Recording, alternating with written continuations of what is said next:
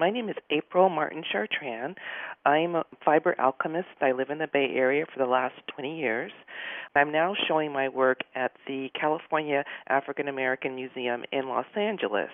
My series, The Treasured Cigar Box, brings you into a global world of trade perspectives. There are multidimensional assemblage boxes. They all tell a specific story about the slave trade. It offers research and knowledge into the deeper meaning of the atrocious servitude and harvesting of tobacco and how the triangular trade of African slaves spurred modern-day corporations. They're very beautiful boxes. The beauty of them transforms the way that we learn about history.